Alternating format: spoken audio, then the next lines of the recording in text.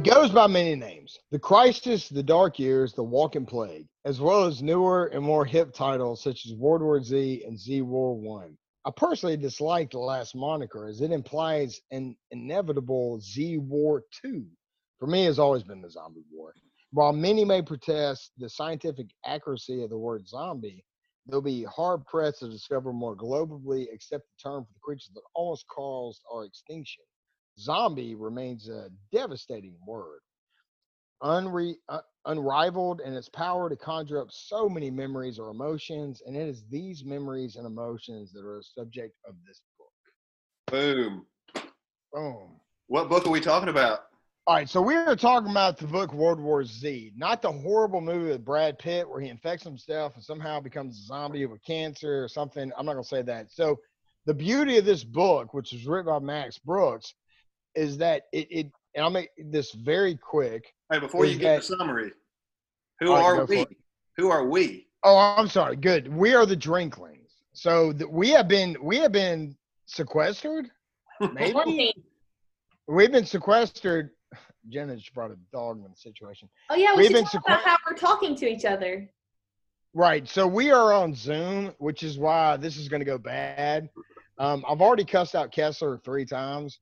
My dog barked in the intro. Right. That dog is actually looking at me right now in an angry way because that's the look I saw in my office. Oh. So we're doing. That didn't help, Kessler. So the book. So the book itself.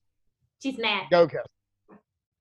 The book itself is based on a zombie apocalypse, which we all understand that. But the beauty of this one book is what Max Brooks did, and this is way before what we're going through right now, which we'll talk about with the Drinklings later on, is that it was created because the main story, which is not a spoiler, it's in the very beginning.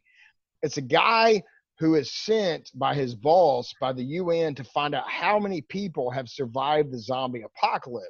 So the zombie apocalypse is done. It's over. And he's sent to go find out all, like the census itself, how many people's last. So he shows back up and says, yo, I got all these numbers. I got all this information. And his boss, she's like, I just needed the numbers. I don't care about the information. Just give me the numbers. And he goes, well, what about these stories? I got these really cool stories about this. And she goes, well, then write yourself a book. Write your own book. And that is, even though it's a fiction, obviously, it's that story that he added all these stories. And every chapter is created in a way to build upon it from the people he taught. So you have warnings at the first chapter. You have blame, second chapter, which we'll get into because we have this shit going on now. You have the Great Panic as well. Then the next section is Turning the Tide, Home Front USA, Around the World and Above, Total War, and Goodbyes. Those are the gist. But within all of these are like 3 or 4 page stories of people around the world that he found stories which tie into each section. Can I jump in here? 100%. How do I flip my screen so I'm not backwards? How are you backwards? I'm backwards. Y'all are looking fine. Am I looking fine for y'all? Yeah. In fact, yours is much more clear than that. You see Matt. I don't want to judge how you look, bro. Like, I don't have that opinion. I just thought I needed to switch my screen. No. I mean, it might help. So yeah, we should put this on YouTube in case the viewers want to see our homes. We'll just remind the listeners here that we are Zooming this podcast. I mean, it's all, in the spirit of global pandemics, whether they be zombies or COVID-19. So we are being socially distant in this podcast. We're doing it right. We're doing it right. Yeah. I've also got Turtle Beach stuff. So all you gamer nerds, these are Turtle Beach $150, not gloves, headphones. Turtle Beach all the way. Please continue. Okay. What is our featured drink? Well, let's go with that. I have, because I'm keto, I have Corona Premium, which is 90 calories and 2.6 carbs and tastes like complete shit. Okay. I Corona Extra, and it says it's limited edition. I don't know what makes it so special. And I have a Corona Extra that Jason gave me. She borrowed from me. Because we're neighbors. And so I walked up, and I gave him something in return. A Southern Pecan. What's that? Beer. And he's going to drink it tonight. I'm supposed to drink that later. Southern Pecan. It's tasty. Dude. That's all I had. I was like, I got to give him a beer in exchange for the beer. So. No.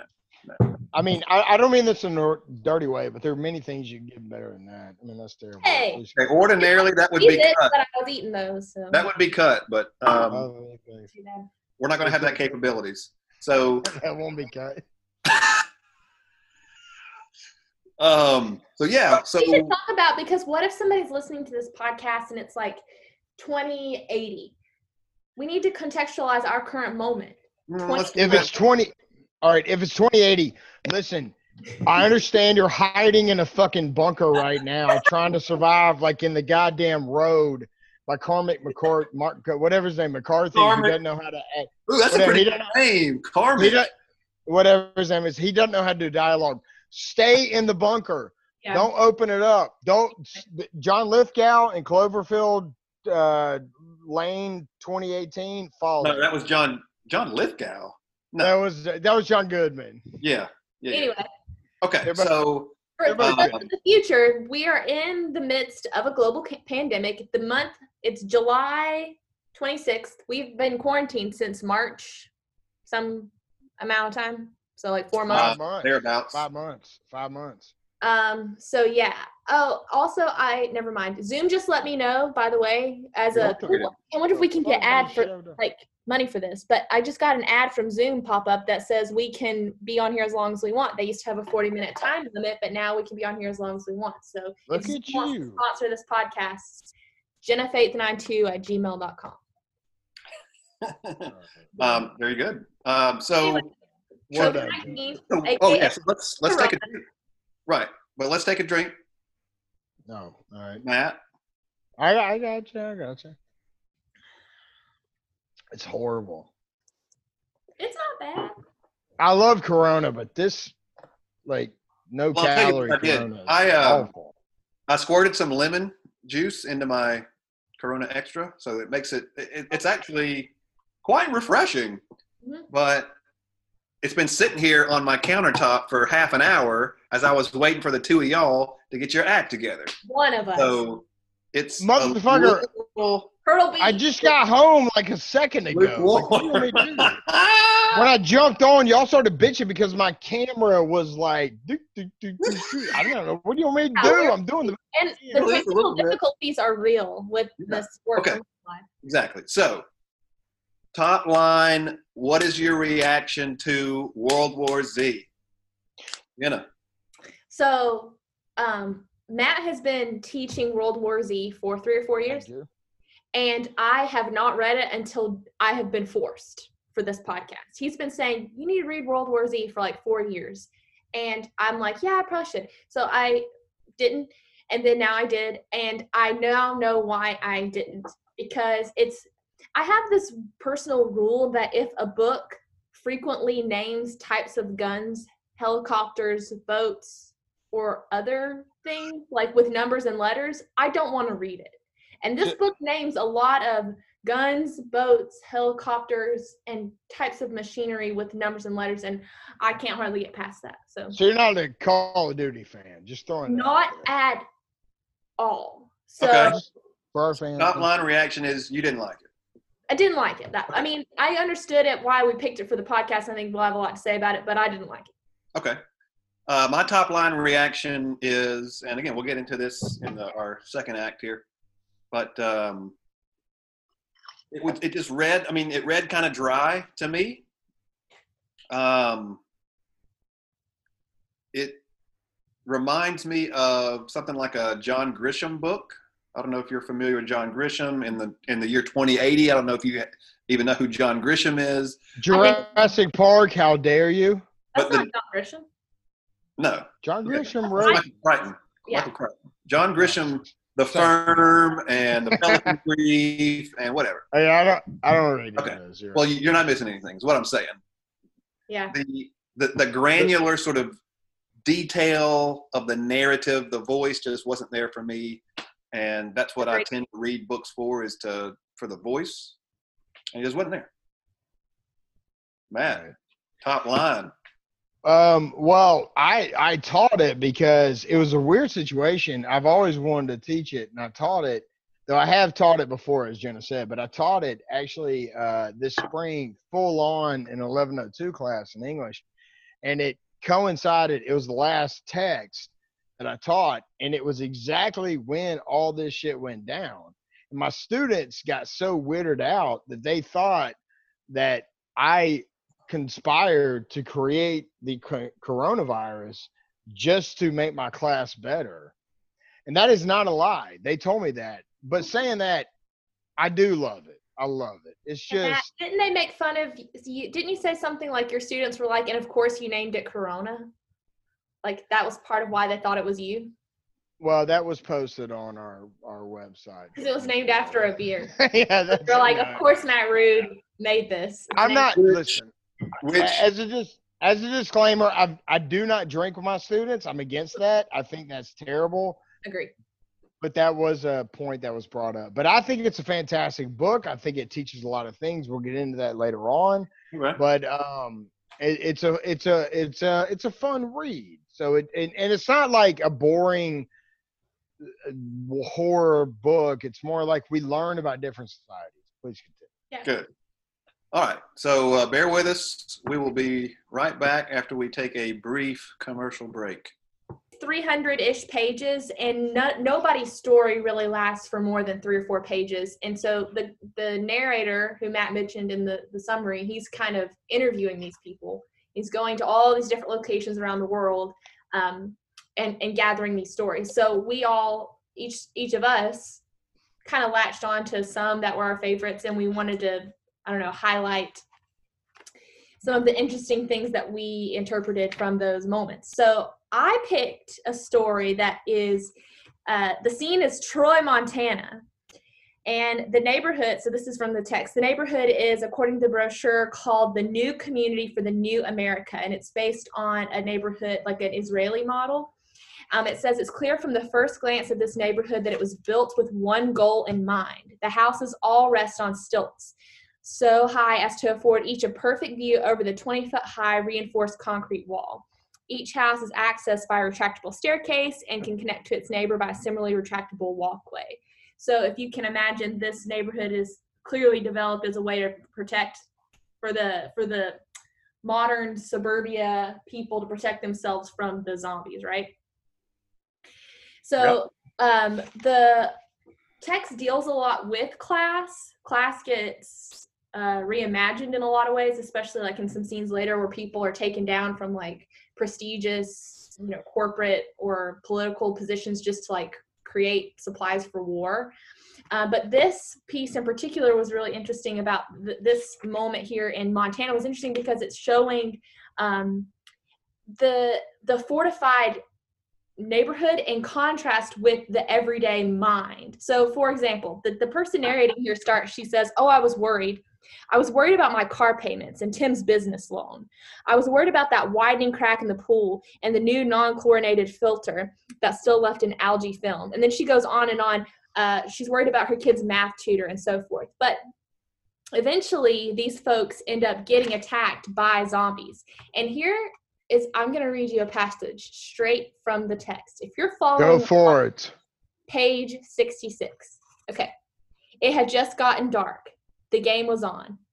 Tim was in the Barca lounger with a Corona. Aiden was in the floor playing with his ultimate soldiers. Jenna was in her room doing homework. Dun, dun, dun. Meanwhile, Jenna sent a photo of this to us when she first read it. What the expletive is what I said. Yeah. It was an expletive. And the dog is barking, blah, blah, blah, and so forth. This passage, like it stands out because the zombie attacks, the husband comes out, he's got a gun, I think, right? But then we don't really know what happens. At the end of it, on the next page, she says, I know I freed Jenna. I remember that. And just a second later, Tim came in the room with thick black goo all over his shirt. He had a gun in one hand, Finley's leash in the other. So the wife gets in the car and runs away, but then we never know what happens to the husband. Right. I mean, I would assume that he changes, because if he's got goo on him, that means it's over for him. Not necessarily. I mean, there's different versions. As the zombie professional in this group, it doesn't mean necessarily that he got it, but he protected his family. But he'll get it. He's done. Right. But to me, what I love about Jenna's point is, in her selection, it's before everything, and we'll talk about this later on. It's other countries. This is the first one where it comes to America, and but not only comes to America, it comes to suburbia. It comes in the lily whites, or whatever. It comes like the nice sense of suburbia, right? And it breaks in, and you're like, oh shit, this could be me right now. Right. But that I also am really compelled, and I don't know if we're drawn to contemporary moments right now, but I'm compelled by this fortified infrastructure that contrasts with the really like mundane sense of worry. They're not really that worried. They build up a neighborhood that is a way to protect themselves, but then no one's really taking the threat seriously. 100%. Which is, I mean, I mean, as a child of the 80s, what we depend on is the neighborhood watch. That's bullshit. It's nothing. Now, later on, I won't get into it, but later on, we find that neighborhood watch is transformed. But this is where they break into us. Mm-hmm. Matt, what's your passage? Man, it's tough, bro. I got the one we talked about, but I'm going to read the one I talked about, but I do want to also, maybe even not now, but later on, talk about the one about the root beer. You know what I mean? Like the ingredients. Of what? The ingredients of root beer. Why aren't we drinking root beer? Because I don't like root beer. I love root beer. I was surprised, just to back up. I mean, obviously. Kessler, you go. Obviously, the reason we're drinking Corona is because that's one of the various names that have been given to this virus that we're dealing with right now. 100%. 100%. But I had not thought that when I was reading the book that Tim, the character in the book, is drinking a Corona. I mean, that's perfect. It's prophetic. It's prophetic. Prophecy. Right. So is that yours, Kessler? No. He's reinforcing mine. Yeah. All right, Kessler, you go to yours. Because I don't have one. Oh, all right. So I'll do it too. All right. So the first one, and this one, I'm not going to spend too much time on, but it says I think it's Tim also. No, it's Arthur Sinclair Jr. And he says so much for talent. It's where he talked about how like it's the one where it's like people who are like major, like making $1 million being influencers in society are worthless, but people that can, and actually the woman, remember the one where the maid, her maid teaches her how to survive. She's in charge of the group. Yeah. And he says this, so much for talent. Tools are the weapons of war, and the industrial and logistical means by which those weapons are constructed. And this is aside. He swivels his chair, motions to a picture above his desk. I can lean closer and see it's not a picture of a frame. I can see it's a picture of a frame label. Ingredients: molasses from the United States, anise from Spain, anise from Spain, licorice from France, vanilla from Madagascar, cinnamon from Sri Lanka. Sri Lanka. What page are you on? 142. I'm reading it myself. Cloves from Indonesia, wintergreen from China, pimento berry oil from Jamaica, uh, Pasama oil from Peru. And that's just a bottle of peacetime root beer. We're not even talking about a desktop PC or a nuclear power aircraft carrier. The point of that is everything we do is from our entire planet. Yeah. None of us has any like ability to bring something into it. We have to depend on each other. And that one quote, which shows up at the end as well, because the same guy offers them a root beer. That is powerful as fuck. Because right. we got to depend on it. Now, my favorite Kessler, is it's page 227, 226, 227. It is the master. It's this old guy. He's blind. He's been thrown away. He can't do anything. He becomes a gardener, and he can't survive because people just leave, and he doesn't know what's going on. He's on this like plantation. Everybody's left out in Japan, and he doesn't know anything about it. But he saves this guy. We may talk about it or may not. This guy from Japan called Kondo.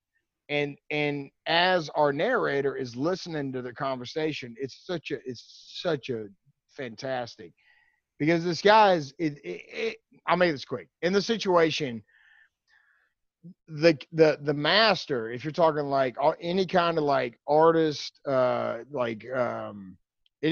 kind of like thing like that, like he says, Kondo, who is the Padawan, let's say that, he goes, he says it was no, before that, the master's talking. He goes, it was still dark, so he didn't notice me because he was walking. And the man is blind, and he's fighting with the master's fighting with a shovel. And the master's name is Tomonaga. Thank you. Yeah. It was still dark, so he did not notice me. I could tell that his path would take him directly underneath the limbs of my tree. Meanwhile, he said before that he could tell that it was not a zombie, because a zombie has a senseless stink. So he smelled him, and he goes, I crouched slowly, quietly. I wasn't sure if he was hostile, insane, or even recently bitten. I was taking no chances. And then the thing, he says, at this point, Kondo chimes in. Kondo says, he was on me before I knew it. My sword went flying. My feet collapsed under me. And then, how'd you say it, Kessler? Tomonaga. Tomonaga says, I landed between his shoulder blades, not hard enough with any permanent damage, but enough to knock the wind out of his sight, malnourished frame. Kondo says, he had me on his stomach, had me on my stomach, my face in the dirt, the blade of his shovel pressed tightly against the back of my neck. I told him to lay still, that I would kill him if he moved. Kondo replies, I tried to speak, gasping between coughs, that I was friendly, that I didn't even know he was there, that all I want to do is pass along and be on my way. And how'd you say it, Kessler? Tomonaga says, I asked him where he was going. Kondo says, I told him tomorrow.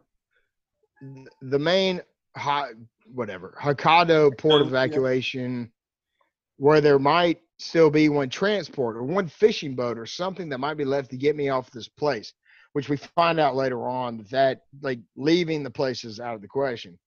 And his master says, I did not understand. I ordered him to explain. The Padawan says, I described everything about the plague, the evacuation. I cried when I told him that Japan has been completely abandoned, that Japan was nigh. And then the master said, and suddenly I knew why the guides had taken my sight, because he was blind at the beginning, why they had sent me to this location to learn how to care for the land, why they had sent a bear to warn me. Because if you go to the story, he's almost killed by a zombie, but a bear, Kessler, shut the fuck up. But a bear, I can just see you laughing. But a bear warns him for it. And Kondo says he began to laugh as he let me up and helped me brush the dirt from my clothing The master says, I told him that Japan had not been abandoned, not by those whom the god had chosen to be the gardeners, which is a brilliant fucking thing, gardeners, which is his job, but that's a weak, I got you, weak sign. That's a weak sign of a person in a job. We consider that not to be high. And Kondo says, he began to laugh as he let me up and helped me rush off. I told him that the master says, I told him that Japan is the gardeners. Kondo says, at first I didn't understand. The master says, so I explained that, like any garden, Japan could not be allowed to wither and die. We would care for her. We would preserve her. We would annihilate the walking blight that infested and defiled her, and we would restore her beauty and purity for the day when her children return to her. The Padawan replies, I thought he was insane. I told him so right to his face. The two of us against 1 million of Safu, and that means zombie in Japan. And the master says, one of the greatest lines, I handed his sword back to him. Its weight and balance felt familiar to the touch. I told him, we might be facing 50 million we might be facing million monsters, but the monsters will be facing the gods. Ooh. Yeah. So y'all skipped over me because I didn't have a I didn't skip over shit. I asked you if you had something. You said no. I'm gonna jump in here and just tell you my little piece, and then I'll step All away. right. Fair enough. So I didn't have a favorite passage because as I was reading the book, all the characters, and as Jenna pointed out, the book is just a compendium of these vignettes, and and we're hearing these first-person accounts of these characters' experiences of the zombies. And I was disappointed that each character didn't have his or her own voice. I did not hear separate characters. I just heard, the author, Brooks, giving us these accounts of these different characters, but there's really no change in the voice. They all sound the same to me. They all read the same to me. And that was a major disappointment for me as a reader, that there wasn't more, and again, I mean, there are like 75 different characters in this book. And to be able to develop each and every one of those characters would be a yeoman's task. Impossible. But I just didn't feel like any of these characters had their own unique voice. And I just didn't get drawn into their individual stories because of that.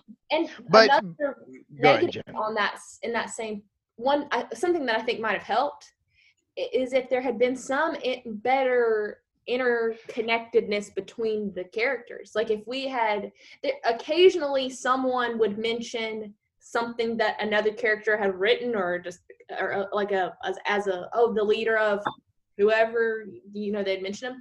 But because there was no continuity even between like the characters having a relationship with each other. So that's why I felt a little conflicted about what the book says it's going to do, because in the introduction, Matt, like you laid out, the guy who is the interviewer or who works for the UN or whatever, he claims that he's presenting this like compilation of humanity. He's including the human factor. But I felt like it was a little weak on that end. It was I think when we took our break, we were talking about the idea of quantity versus quality. He at least showed the mass effect of, like your root beer example, that this, like a plague or a pandemic or whatever you want to call it, would have on humanity, but he didn't really give us many great examples of like the individual. But can I add to that? So like there is more continuity between the characters, such as Kondo, who is the person that I read about, is the kid from Japan who is a gamer and or maybe not a gamer. He's like Neo from the Matrix, but like he can't. But that's the same guy. He finds a sword, and that's the sword that I just mentioned. also, there are moments later on, particularly in Goodbye, which is the last section, where there's a character that mentions he knew a character. Now, it's a cheap play, but he mentions a character from earlier on. Yeah. He mentions. Go ahead, Kessler. I'm just saying, by the end of the book, there is sort of the attempt to tie together some loose ends by knitting some of these narratives together. But so little of the book is devoted to that. I think for Jenna to feel like there's this I don't know, that there's this larger tapestry that each of these narratives are sort of feeding into. I agree, but Kessler, I don't mean to interrupt. Can I jump on your point though about the different voices? Yeah, you're right. It doesn't have the same dialect, but what if it's a person who is just recording things and then having to rewrite it for like a UN situation where they're just putting it in their own voice? Yes. So is there any benefit to that? No, there is. So, I mean, I watch a lot of cable news, a lot of political stuff, a lot of, courtroom sort of drama as well. And these proceedings are transcribed. So this reads something like a transcription, right? Which it is. Which it is. You're right, which it is. And so I guess you can reclaim the narrative in that way. I just don't want to read. I'm okay with listening to a brief passage on the news of a transcription of a court proceeding or, a political debate. But I don't want to read a 300-page book that is just that dry, sort of a featureless transcription of individuals who I want to. The only way that for me that this book is going to really work is if I feel like I'm inside these characters for those brief moments where we're with them, and I'm feeling that anxiety. I'm feeling that sense of, isolation and frustration and anger and all the stuff that these characters are feeling. I just don't feel that as a reader. Now, I will say my last little point about this is the danger in taking my approach would be to turn these characters into stereotypes and to turn their voices into, like, as you mentioned, dialects. So there is a danger in going in my direction, but I think there would have been a happy medium in the narrative if there would have been just some moments where the writer gives us a little bit of taste of what this character sounds like, and then can move back into sort of the transcription. I don't disagree with that. But it's like, I mean, have you read Trainspotting? Yeah, I haven't read the book. No. Have you tried? It's impossible. No. Right. I mean, I've read plenty of. I mean, I've read. Twain did it right. Yeah. Twain did it right. He did in a way, and I get you on that. But like, if you try to get too heavy in the dialect itself, I think it right. takes away. But there's none of that in this book. There's none dialect, though. I just wish there was a little bit of seasoning. But what if dialects? Dialect is different than voice. Huh? Dialect for me is very different than voice. I don't think he's missing something. I know it's a transcription, so obviously dialect would matter. But Matt, when we were talking about this before, when we were just briefly discussing, we were talking about that one woman who is the sky catcher, the Meds. Yeah, and you said it sounds like a dude was just writing like for a woman. Her voice. Well, no. That's not what I said. What I said is there are certain scenes that feel like it could be seen as a guy, which is the writer not understand or being a little bit too much about, hey, you need to be careful, but it's a woman to a woman. I know, Jen, I understand what you're saying. What I'm saying more of thing. Sometimes it felt like every single character was Max Brooks, dialect or not. It was just right. But let's take Max Brooks out of this argument. Let's put this as a UN guy sent to write a story about survival. Then he did a trying really to make bad it. job. He said at the beginning, "This is not my story. This is their story." He said, Agreed. But he's trying to send it worldwide to the only people that have survived. And English is the most proper English is what most people read. But yeah. I know. You can still I don't know. have character development in proper English, but different characters. I'm showing character development, I think, is there. I'm showing this book called The Wake. Okay. Why is Kessler plugging things? Because this is a great book, number one, but it's written as if it were in Old English.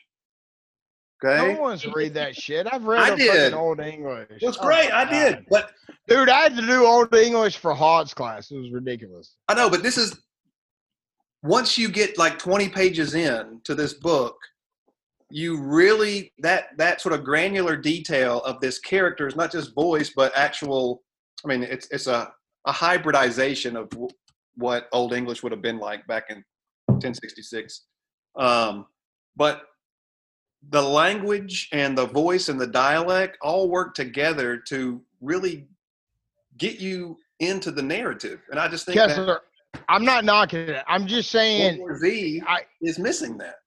There's two different arguments we have. The argument is, did Max Brooks mess it up by not having the dialect? I got you. But if we forget Max Brooks, the narrator from the UN would have been publishing a book to make people that survive this fucking horrible situation be able to identify in a clean way to read. So for me, it's more of the fiction aspect of the character going, hey, this is the best way I can send this to you. Yeah. Because his boss told him, I don't care about this. Right. So he's trying to publish it. But I will agree with you on Kessler. It would have been better with a little bit. But I will say that there are some moments that do feel like the old fucking Japanese guy with the thing. It feels there is some dialect. I'm saying, linguistically due to his it's not like you don't have to interpret it, but it does feel like it's written in a different way. It's quick, fast, it's more spiritual. So there are moments that do that. I have 2 points. Can you really get attached to a character in 3 pages? That's the they're not all. Can you develop not a dialect? Can you develop a character in 3 pages? No. But they're not all 3 pages. What about the chapter about the woman that went to Canada? That's a long ass story. Right. That. Huh? She didn't remember. There were so many, if you. That wasn't 3 pages. That was like 7, 8, 10, 12 pages. Okay, still, it feels the strategy for the book is just odd. Even if you take Max Brooks out and think about the narrator as a researcher, instead, it's like if you think about it in that sense, he included every piece of research rather than including the specific ones that would compel the audience. If he had 10 characters instead of 100, then literally. Well, he doesn't have 100 characters. Right, it's about 70. I mean, but it's about 70, 75, something like that. Yeah, it's lot. It's not that many characters. It's like 30 characters top. Y'all no, making it way too big. They repeat. They all repeat. At the very end. Yeah. Well, so something like 50. It could be, if just to compromise, something like 50. 50. Let's compromise, which I think is ridiculous. But go ahead. 20% of those and really honed in on 10 voices, I would have been more compelled as a reader because I would have felt like, oh wait, let me get back to Linda or whoever. I would have been able to better. Go for it, man. But how many countries does he cover? There's not 10 countries. There's a shitload of countries that he also covers. Well, let me segue because we've been fighting about this for too long. I'm teaching for the first. Well, this is the fun part. About the same point at a different point. No, it's a good argument, but please continue. Of next year, I am teaching world literature for the first time, and I really like to theme my classes. And the last one, I have never done world literature before, and so I thought, a global pandemic would be a really interesting lens. So I don't really know what text would go with it, but I thought, well, how could we include infection or something as our theme? This book wouldn't obviously work because it's a piece of American literature and it's a longer text that you wouldn't, I think it would probably be too long to include in a world lit class. I also don't know if it would be a great representation of all of the countries that it tries to include. Or does it lean into the stereotypes? Does it? I'm going to let Kessler follow, but I got a point. Please, this is sort of a tangential to your point. So I had my negative on the book, which is that I don't get a sense of the voices, the different personalities of these characters. And for me as a reader, that's crucial. So that's sacrificed because maybe it's a transcription, and that's an interesting sort of tension in the narrative. But a thing that I thought was maybe a positive aspect of the book was that the book was trying to give us an entertaining context. So, a worldwide pandemic and panic, and it's sort of contextualized in this idea of zombies. But I think the core of what Max Brooks is trying to do is to use the narrative as a conduit to teach his readers about history and sociology and some of the main features of these different countries that we visit in the book. Yeah. Like North Korea. Korea with the cave, and we don't know what's going to come out. Yeah. How their soldiers are willing to fight, and I think he even mentions, like, if you give a kid a weapon, they're militarized mentally. Well, and Kessler, I'm going to jump back. No, in North Korea, they all went into a cave. Yeah. In North Korea, they all went inside a cave, and at the end of the book, in the chapter Goodbye, one guy talks about they're afraid to open up the door to the cave because what if it is a million North Koreans or a million fucking zombies coming out? Right. Because the North Koreans were so scared, they just put it in. Whereas Israel built walls and only let certain Israel, like Palestinians, Jews of any level inside it, and they actually protected themselves. Yes. So again, you're getting features of the sort of Israeli mindset through how they deal with the zombies, right? Build a wall. Which they should in general with what they do. Yeah. But then also, I mean, another example of that is, I think there are a couple of segments that focus on the French, and the French go into their catacombs. Right. Yeah, and try to survive in sort of this underground city, which does exist in Paris. And that's just, again, another feature of the narrative where as a reader, you learn some facts about these countries and sort of the geopolitics of today using this sort of fictional narrative about zombies. And I thought that was a redemptive quality of the book. So again, I wasn't engaged as a reader, but as someone who is interested in geopolitics and sort of history, I felt like the book was able to represent that fairly well. Well, and that's how the French resistance survived. Yeah. During the Nazi era, they went into the catacombs to create the French resistance. And that's sort of a repeated element in the book, right? So I just think that was, by the end of the book, what I felt was galvanizing my interest was how much of what we're getting in the book is actual, history, is actually based on, sociology, and how much is he, again, crafting for his narrative. And I just thought that was, I get it. Again, as a reader, that was what was interesting to me. That's solid point. That's solid argument. So Jenna, can you put a capper on that? I don't know enough about anything globally. Why would you say that? No, I'm Why would you say that to people? Let me put it this way. Nobody does. If you pretend like you know how politics work in each of the countries that he mentions, we don't. Where is Kessler, bro? adjusting his What? life. Everybody else is dark in their Zoom little boxes. I haven't left, y'all. I haven't done anything. Kessler keeps walking off. Please, Jenna, continue. I'm saying like two things. First of all, when Israel was like the smart ones, I was like, is this guy like Christian revelations? Like, He's Jewish. No. is he Jewish? No, he is, but Okay. all right, go ahead. I got a point on this. Please continue. Two, so like what I know is America.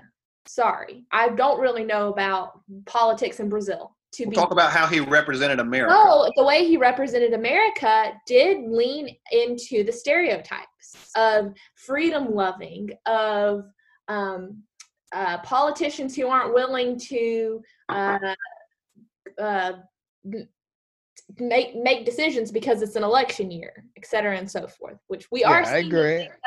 Stereotypes usually are built on some version of truths, obviously. But what my fear was when seeing the representation of America as leaning on stereotypes is that he might be doing that in the other representations of other countries. Right. So I'm not saying that he's going in depth into the socio-political history of these separate. I mean, there's just too much for that to happen.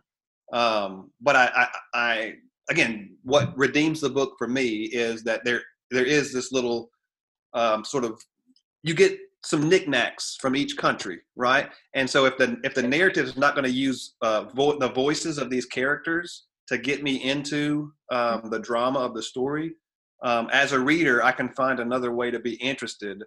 And I think these little sort of cultural knickknacks that he puts into the story are, something that you can, as a reader, you can sort of use them as dots to plot a graph, right? Yeah, I and make something out of it. Now, I agree. But no furniture. No, right? Yeah. So, but I was going to say one final thing. Again, I think obviously it's a fictional book. It certainly does have more bearing on us today than it did when it was first written in 2007? 2006, I think. But I think his mission is to teach a little bit with the book. I really do think his goal in writing the book is to teach history, to teach politics, to teach sociology. I agree. A wider classroom using fiction, using entertainment. I think that was the ultimate goal. Is it also a warning? About? I don't know. For our times? Yeah. Okay. I agree. It's to teach history. It's to lean on history to anticipate an imagined future. But does that mean then that maybe we should use a concrete example like the placebo drug. Phalanx, yeah. Phalanx. So in the novel, there's this placebo drug, and the government knows it's a placebo, and the pharmaceutical companies know that it's a placebo, but they sell it to people anyway to alleviate, the panic, I guess. And what is interesting about it is there are lots of people in our current pandemic who anticipate that any sort of vaccination that might come out will have been, manipulated by the government to, chip us with the 666 and all that stuff. So Jason has the 6. Well, no, I think this is a great place to transition. I don't even know how to do it. This is a great place to transition to our third act. So let's take a break. Yeah. And fit in another commercial, and then we will come back for our third segment where we connect our text to a context. And in this case, it will be, our own sort of pandemic that we're dealing with. Oh, this should be fun. Okay, so we'll be right back. We ended our discussion of the book on an interesting note, which sort of a transition to the context, which Jenna was bringing up, this drug in the book called Phalanx, which is a placebo, which is there just to give the people of the world hope that there's a way to survive the zombies. Right. And that, sort of fits with what we've been dealing with, particularly here in America, trying to survive COVID-19. in the fairly early days of our pandemic, there was a drug that's originally used to treat malaria called hydrochloroquine, that some scientists thought maybe could be useful for combating COVID-19. And there was weeks, if not a couple months. I mean, even recently, our president has been talking about, he took it and that he thinks it could be something that could be helpful if given at the right doses, if given at the right time. So we have our own phalanx, right? We're dealing with a president who is basically a snake oil salesman, right? And he's been selling this hydrochloroquine, and there's been sort of different theories as to why he's so sort of 100% in on this thing. Maybe he's making some money off of this. We don't know. But that's our phalanx. Hydrochloroquine is our phalanx. Jenna. We have a second. I just want to say, I don't know how Jenna does that, but go ahead, please. No, that. Yeah, I don't know how you did the send a reaction. Reactions. All right, go. I'm not. We have a second phalanx that's not really a phalanx, which is masks. People seem to believe that the idea of wearing a mask in America is equivalent to, I've heard, quote, communist China. Like the idea that we're being sheep, controlled to purchase, use, whatever, a mask. Meanwhile, all our masks are from China. Please. Not mine. I was made right here in the good old US of A. Mine was in China. I don't give a fuck. Somebody's also mine and bought it. Yeah. I don't give a fuck. Who gave Americans that impression? Donald Trump. The president, who's also been pushing hydrochloroquine, right? So, I mean, he's diseased in the brain, right? Well, he's already been bitten by the zombies. He's diseased. He's just really slow in turning. Well, but he also has company aspects or company prospects with that company that makes hydrochloroquine. Right. So he's making money off of this. No, that's the thing about it is he's making money with it. At least I don't know. If I'm wrong, I'm gonna fuck sue me. Shit, I'm dead. I'm dead tomorrow most likely. But like he's literally been. He is tied to that company that's been promoting it. Okay. So it's just darkness every level. But the phalanx thing, let me add this. Let me just explain the phalanx thing really quick. I know Jenna did a good job. So there was one main guy, Breck the Strangring, whatever his name is, and he created the phalanx idea. He knew it wouldn't work because what it said was it's about rabies. Right? He said it's about rabies, and that's not exactly, but they called it, and here's the thing, they called it the Chinese rabies, or the whatever it was, they called it the African rabies. So he sold it, and then he ended up in he lives in Antarctica, and at the end of the story, not for a spoiler, but let's just say things are about to go bad for him. Right. He's like the Pharmo guy, Skrelly. Remember the name of that guy? Peter Skrelly. Well, actually, he's an asshole, and fuck him, and I hope he dies. But he was actually, if you watch the documentary on Netflix, he was actually played by a guy who actually ran the entire company that made him the face of it, because that guy didn't want to be the face of it. That's actually a completely true thing. Huh. Do y'all know anyone? You don't have to name names. I'm not asking for that, but do y'all know anyone who's actually contracted COVID-19? Oh, yes, 100%. Sure do. We're not 100%, but yes, I do know people that have COVID. And I've known people that have gotten through it, and it's still bad. Right. It's still bad. Like it's still, their lungs are fucked up, their stomach is fucked up. It's just bad. I have one more perfect parallel. I don't know what that means. And I think we should. So in the novel, Matt, you're gonna have to remind me. There was a plan in which some people were left behind for the zombies to attack.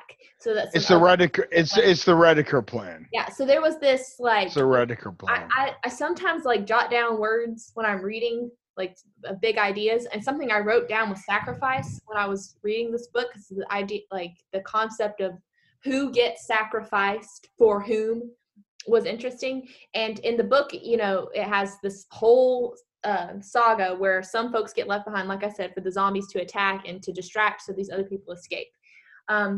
The parallel that I would make between that moment and our contemporary moment is this idea of only X amount of people are going to die, so it's worth it to open schools. We literally had the Betsy DeVos say, she gave a percentage. This is how many children are at risk to die. She made that point, but that's not been the only comparisons been made that way. Other people have talked about like, well, this amount of the population's at risk, but look what will happen if the economy closes. And other comparisons have been made. I'm seeing people saying if we don't open schools, child abuse is going to go unreported. If we don't let people go back to work, domestic violence is going to go through the roof. My question in those situations is, when did it become the job of your employer or an educator to make sure that what's going on in your home is kosher? Like, when did it become a kindergarten teacher's job to not only teach your kid to read, but also make sure that, I mean, I know teachers do that because they're good people, but that's actually not the responsibility of of our society, is to make sure that your household is running. All right, so that sounds cold, and I don't mean for it to at all, but no, but have y'all heard of the Panopticon? Yeah, Foucault. That's what it is. The Panopticon. Panopticon.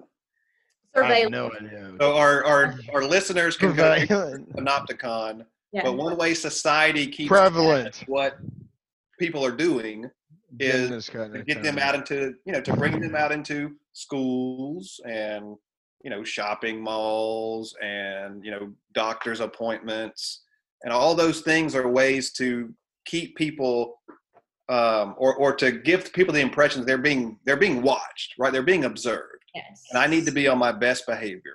So if you strip away those points of contact between people and give them an incentive to be good, decent people, then the fear is that, that they'll resort to their sort of darker natures. Well, can I give just one point on that? And this is going to be, I'm about to, as I've told Jenna and Kessler, I'm about to delete my Facebook because I keep getting in fights. First off, online teaching is not the worst thing ever. I know this has nothing to do with the fucking book, but let me just say this and make it fucking clear. It's not the worst thing ever. So you're going to send me into a classroom with a bunch of fucking kids, and we're college teachers. Every kid I know is a knucklehead. They're just shitty, like I was. So we have the ability to at least do our job online without risking ourselves and without risking the other 25 fucking kids that you are parents of. It's bullshit. Hey, man, I agree. Again, we have abilities to do it. I don't know about high school, middle school. I can't argue that, but we are trained to do it. And well, some of us are, some of us aren't. But I would say that at least we have the capacity. We have the capacity to teach online. If you have that option, why are you forcing? It sucks. Why are you forcing us to teach in person? Why aren't you giving us a choice? So some instructors, some college professors do want and even need to teach face-to-face in some of those like lab courses. I love face-to-face. Somebody has to be there. Yeah. We all love, even though online teaching is fell off my chair. Even though we all love face-to-face is the best way to go. We get it. But we have the ability to do it online so that the goddamn virus doesn't get to it. Because some fucking knucklehead shows up to my class without, I'm not going to wear a mask. Everybody in the class is now infected. Right. But the ideology is that it is worth sacrificing. The ideology is that somebody is worth sacrificing for us to be able to have these. The economy. Yeah, the economy. I mean, yeah. We have to be careful because we all still want to be employed. Sure. Well, I don't. It doesn't. I got about 3 more months. But we recognize that our health is being put on the. I mean, I'll just say it. Our health is being put on the line so that in our cases, the system, the university system, can sustain itself. But this is the argument, and I'm with you, Jenna. This is the argument I get into all the time. Go ahead. What? We have the ability, as you said, to be able to do it. Okay, it's not the same impact to face, but we have the ability to teach your kids for the same credits to be able to get the job done and do it without all of us being affected. It doesn't make any fucking sense at all. No sense at all that we're being forced into a room. I mean, everybody, all right, so all these people, we've all been in a classroom, a public classroom, and we've all been in a public classroom. It's small and tight. One kid shows up, 23 kids have a mask, one doesn't. That one kid has infected the rest of us. Right. Yeah. Just like the zombies. Right. I'm real weak. And you don't even have to get bitten, right? In the book, the zombies have to bite. I'm pretty sure I'm not. Right? I just have to breathe. In this pandemic, all you got to do is get breathed on. And I remember this was several years ago, but I was walking through campus, and a student was walking by me and sneezed right into my face. And I made a joke about it in class that I had been a victim of a walk-by sneezing. But then a couple days after that, I got sick, right? And now it was not with COVID, but that's going to happen. That's what's going to happen. In all fairness, Kessler is terrified by cockroaches. Please. Oh yeah. I don't like them. That's another story. I just want to read a tweet. What? Twitter. Okay. I'll stop there. Now that we have witnessed on a large-scale basis and firsthand, virtual learning has proven to be terrible compared to in-school or on-campus learning. Not even close. Schools must be open in the fall. If not open, why would the federal government give funding? It won't. 3 exclamation points. No, but online teaching can still be done. But Donald Trump says it is terrible, not even close. If not open, why would the federal government give funding? Well, because Trump knows that the economy's down. The only way the economy gets up. Said, this isn't COVID related, but I just want people to know. He said, continue, please. University and school systems are about radical left indoctrination, not education. Therefore, I'm telling the Treasury Department to re-examine their tax-exempt status. Right. So on the one hand, he's saying kids have to go back to school. On the other hand, he's saying school is a terrible place. Right. I mean, he's not consistent. He's an idiot. That was the same day.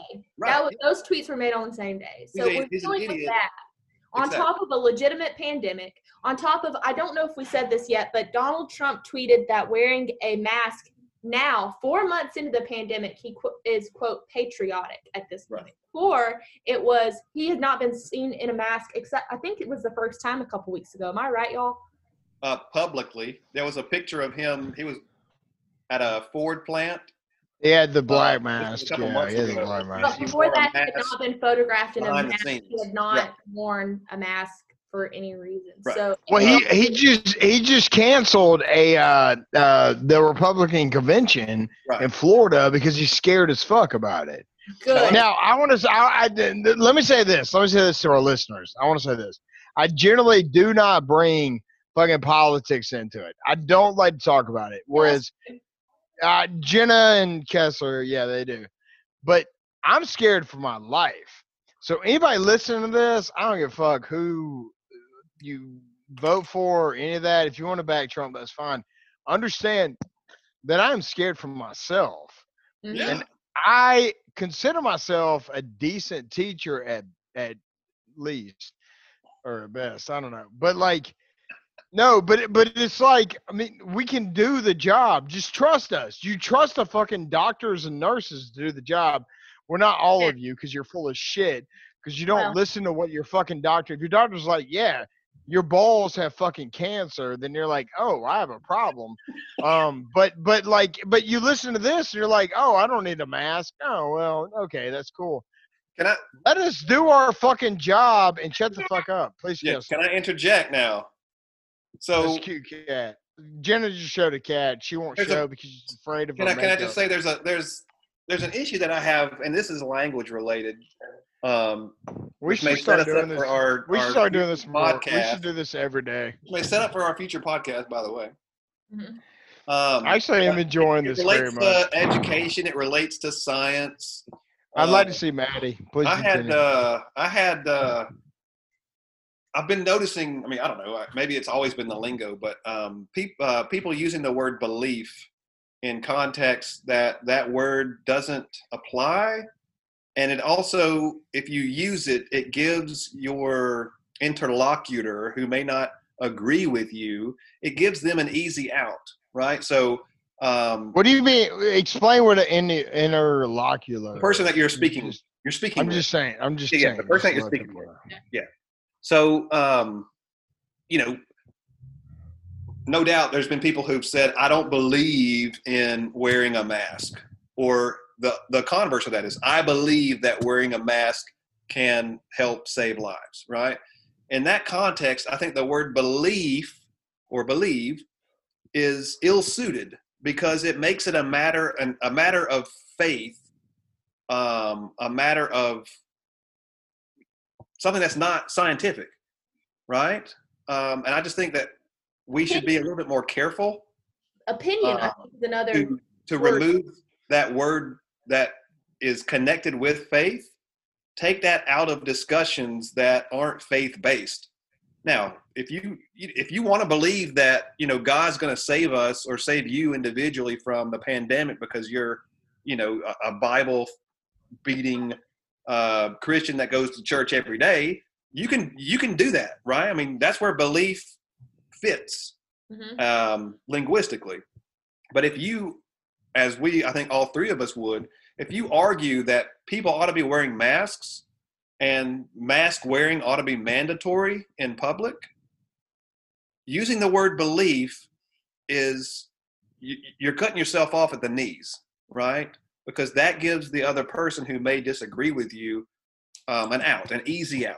And I just think we should try to monitor our use of that word belief when we're having discussions that don't relate to religion. Right. So I continue, please. Well, that's just a feature of our discussions these days that relate to educators, that relate to your doctors, where expertise is no longer valued.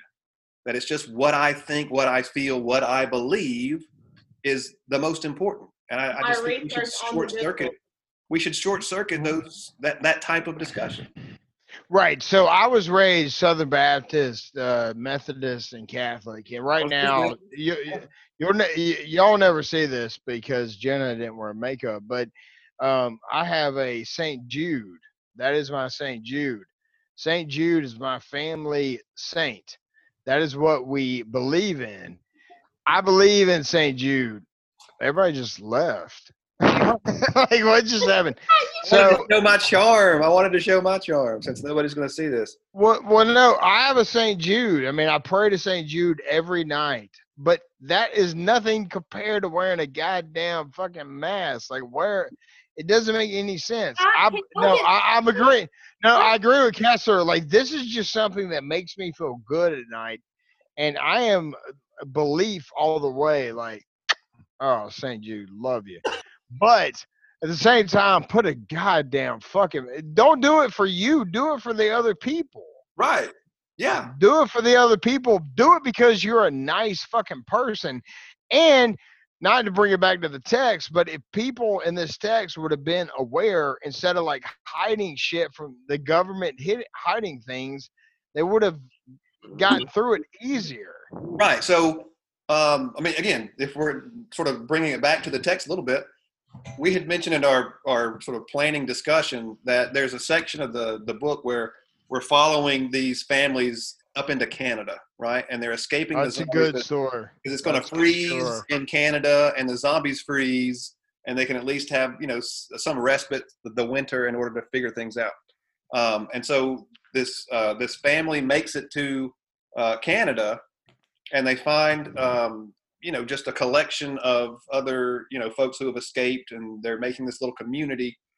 And what happens in that community is that the zombies don't get them, but they turn on each other, right? Exactly. So we're seeing that, in a sense, happening in our own experience of this pandemic, is that in some ways we're turning on each other. And that's, I don't want to say that's worse in the grand scheme of things than the virus itself, but that is a virus of another sort that is eventually going to result in taking lives.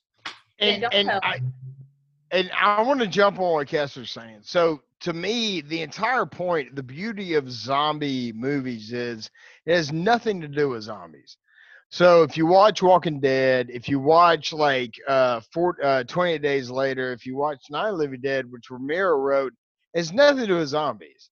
Zero to do with zombies. That's just this monster or this fear or this thing coming at you. It's about how people treat each other. And so right now we're in this weird situation to where we are not treating each other in a positive light because we're so scared that we've created these different tribes against each other. We gotta fucking forget all that, man. Just forget all that. We're together. We all fought together. Our grandfathers fought together. Our great grandfathers, our great grandmothers. We did the best, and we did what we can. But we've got to 100% back each other, and just. It's not about the fear. It's about how we promote. We're the shittiest country ever. Hey, in terms of what's going on now. In terms of what's going on now, we are not the best country. We are the ones where every day it's worse. Yeah. I mean, shit, man. Just my whole family are conservative, just like in Republicans all the way. My dad, my uncle fought in Vietnam, except for Cherry. Yeah, that's true. Speaking of worst countries ever, let's evaluate this book. Is this the worst book ever, or what grade? We're doing grades now. Grade would you give I swear to God, I give this an A+ all the way, 100%. A+? A+. That's a compared to what I taught this last semester. My students, let me say this. My students, when I taught this, it was our third book at the end of spring of 2020, and my students thought that I had created the coronavirus. Maybe you did. Are you a Chinese bat? Well, I mean, I've dated a lot of girls. I can't argue. I mean, I can't judge what Spalding's. That's not right. Okay. But what would you give it? I give it an A++. Jenna, what would Jenna give it? B-. Why? I give it. I feel like I've shit on it a lot already. Why it passes is the you shit on the wall. Is that what you said? Jenna's favorite movie is Kissing Booth 2. I don't know. Okay. Can I say this? Yes. If it wasn't a pandemic right now, I would not have liked this book at all. But you can't. But Jenna, you can't throw that in there. You have to throw it in when you read it. This is my opinion. This is my belief. I don't give a fuck. You got to throw it in when you read it.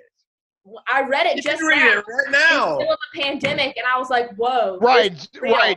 So if you read Uncle Tom's Cabin in 1700s, which granted it wasn't written then. It was 18. But you read.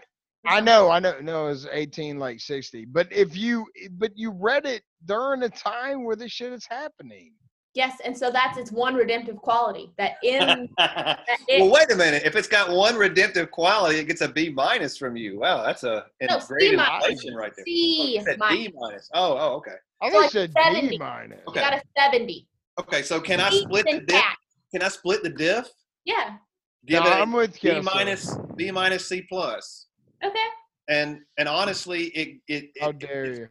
It's straddling the line because Matt sort of convinced me that the text is written as it's a transcript, right? Yeah. And so that in some ways Yeah. redeems Max Brooks's choice to not really have a lot of unique voices in the text. Is that it's a transcript, and so I'll give him points for that. But again, it's a B. It's an 80. It's a B minus C plus. The Handmaid's Tale is also a transcript. I just want to point out there. I haven't read that yet, though. So but no, that's not a transcript. It is. It's okay.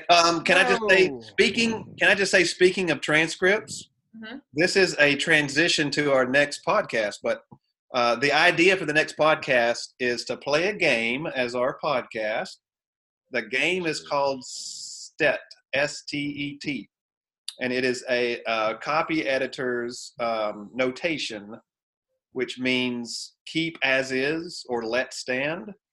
That the author of the piece that's being edited has used language in a interesting or unique or ungrammatical way, but on purpose. And so that use of language should remain in the text. It's not a mistake, right? It's not an error. It's there on purpose. What did Kessler just say? Completely. I know. It's over. We're over. That's out. You made it this far. I've been out. It's a long. I know, man. You've been out the last 20 minutes, but you made it. You did it. Yay! I've been out. Please, I was with y'all 5 hours ago. Don't act like that. Thanks Thanks for sticking with us. It's been a few months since our last podcast, and we're going to try to get together again hopefully soon, and we'll have some continued episodes of the Drinklings. So have a good one, and we'll talk with y'all later. Yeah, we're gonna play a game. It's gonna be dope. Evan, I'm getting a bottle of Rumple. turn on the